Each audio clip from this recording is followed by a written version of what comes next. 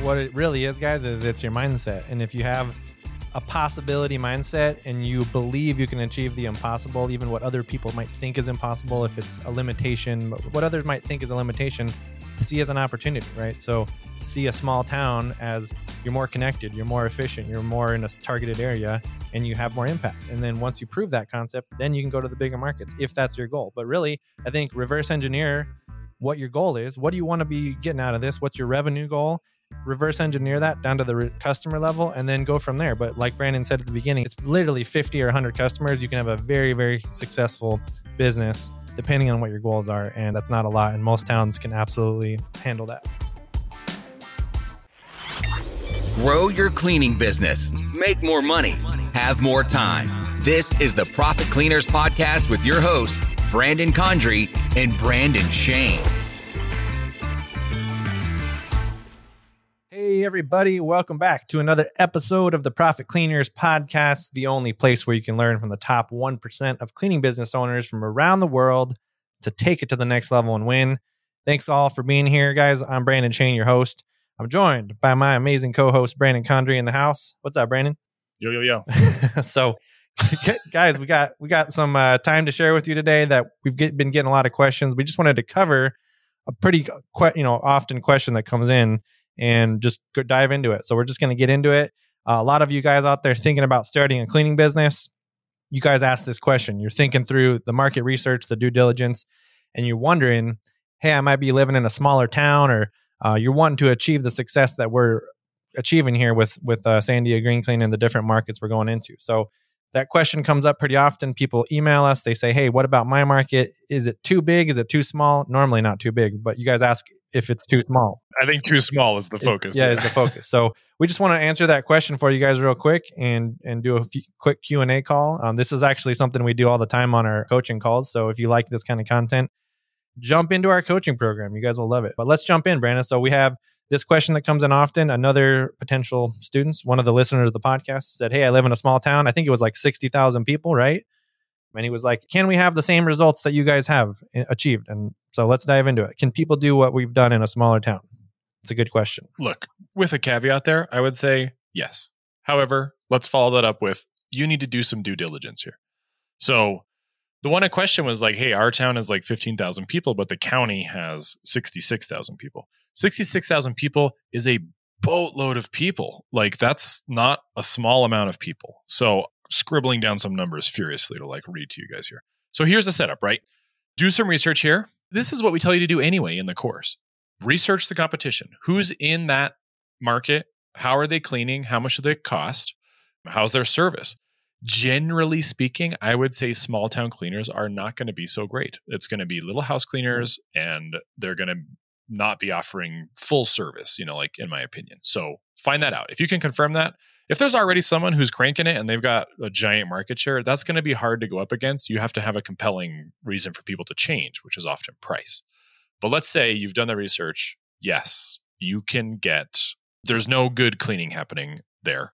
So if it's a bunch of little towns, you can kind of make it regional. Like, on Mondays, we're going to do this little town, and on Tuesdays, we do this little town. So the idea is you're not driving back and forth between all the little towns unless they're really, really close. This is different all over the United States. Like in New Mexico, there are teeny tiny little like one-horse towns that no one's going to pay for cleaning in, and they're 50, 100, 200 miles from any other town. So if it's that kind of setup, maybe not. Yeah, and I think what I always look at when I'm doing market research is just see it like in general. If you look around, is there any competition? Is there anyone else doing it? And there probably is, but I would say that's a really good sign. You want to see competition, even if there was a prominent competitor in the town. There's likely things that you could do better. There's things that they, if they've been in business for a long time, they've probably gotten lazy. If they're the top guy in the town, they're probably missing things or got a little bit lazy, like I said. So there's always opportunities like that, guys. But this most recent question that came in, again, we've gotten this question a lot, but it's like, what if the population's smaller, or you live in a more less fortunate demographic in the country where there's like less money being made, things like that. So people are wondering, can I still generate a successful business in a town where maybe, people aren't in the highest demographic of income or smaller population? So I think really, yes, the answer is absolutely yes. Yes, the answer is yes. So listen, you're in a town where there's not a big job industry. People are making less money. You are going to charge less because your personal cost of living in that small town is also going to be lower. You are not going to need to be making a 8-figure income if your house costs $50,000. So you can adjust that to market conditions. But in every single city, there's going to be someone who wants this service. I guarantee. So let me throw some numbers at you guys really quick. So right now, our average invoice is $225. If we're doing biweekly customers, they get cleaned 26 times a year. That means every customer generates $5,850 a year if they stay on an entire year. How many customers do you think it takes to get to $500,000? These numbers always blow people away. I need $500,000 in revenue. How many customers at that level? 85. So like if you live in a town of 14,000 people, 85 houses is like, there's 105 houses in my neighborhood on the 2 streets out my driveway. Not that I'm going to get 100% market share, but like you need 85. That's it. That's $500,000. $1 million is 170. 5 million, which is, our goal for the company, our company this year, that's 854 customers.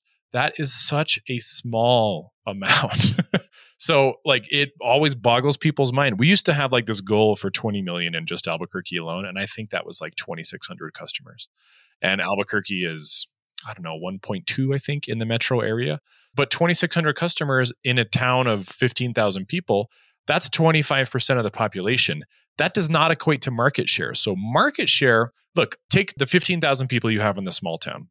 Let's say 25, maybe 30% of them are going to have the disposable income to want to spend on this. And then of that 30%, not all of them are going to go with you. That'd be 100% market share. So that's going to be split between you and their housekeepers they already had and maybe some other company in small markets like that. But it is 100% achievable. And that's why the market research is important. You need to know what that target market is that you're trying to market to and who are they using now and what can you do different? Like if there's a cleaning company that's already doing it this way, 3 people, they do all the things, it's going to be difficult. You're going to compete on price, which we don't always recommend, or you got to go outside the box and come up with something different. We've kicked around so many weird ideas over the years, essential oil drop-offs and all kinds of stuff, but there is something in there that's going to make you appealing to them. Absolutely. There's always something that you can do to be different, to stand out. And as Brandon was talking about market share, it just reminded me like normally, even in a small town, the market share is going to be normally the first competitor or 2 are going to own about 50% of that market share. And then the rest is kind of going to be spread out and diversified among the rest. But especially if you're in a smaller town, I think there's even more opportunity, especially because you might have more impact in that community. You might know more people. Word of mouth travels faster. So if you can build a really big purpose, a reason why into your business that maybe the current competition is not doing, you can, analyze what they're doing, see what you can do better, see how you can be different, more unique, and adopt better systems, which is what we're all about. You'd be surprised how many people don't continue to get better. So that might be your competition in your town. There's also the possibility of, like right now, we're in Albuquerque and we expanded to Los Alamos, which is how many people in Los Alamos, Brandon? There's 14,000 people in Los Alamos. 14,000. It's a super small town.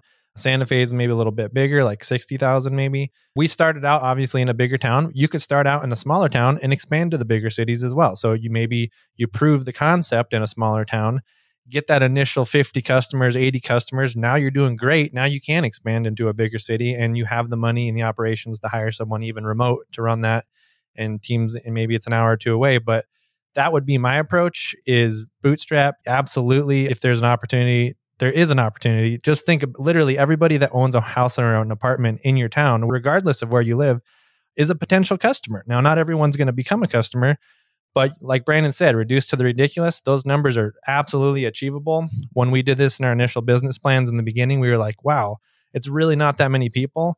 And so when you look at the big picture, even in a big city, you might be like, wow, there's so many competitors, there's so many people already. And some of you think the opposite and you think, well, it's too big of a city. Well, actually, again, just look at the opportunity. You don't need that many customers to build a very big business in this industry. So that's kind of what we're getting at. Hey, Profit Cleaners, if you're interested in growing your cleaning business and joining the top 1% of cleaning business owners, well, now's the time. We're launching our new business out in Texas and documenting everything.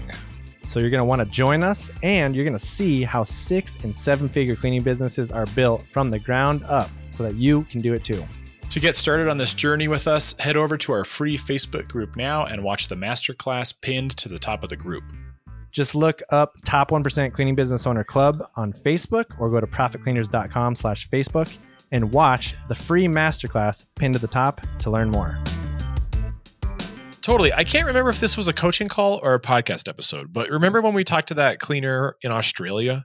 She was in a teeny tiny town and she was doing very well. And so she had also serviced other little teeny tiny towns because they weren't that far apart. So that's kind of like instead of being the best cleaner in your small town, be the best cleaner in your region and service the other small towns. So like the way they were doing it between Los Alamos and Santa Fe right now is Los Alamos gets cleaned on Tuesdays and Thursdays, and Santa Fe, which is the bigger market, bigger opportunity, gets cleaned on Monday, Wednesday, Friday. When we max that team out, we're going to split them. We're going to get a team that just does Los Alamos and one that just does Santa Fe. So there's ways to do it. You just have to think outside the box. Like it would definitely be easier if you were in a bigger city, but at the same time, there's cities where I wouldn't want to be a cleaner. I don't know if I'd be down with cleaning in like Manhattan, like where you have to like get into high rises and elevators and doormen like that.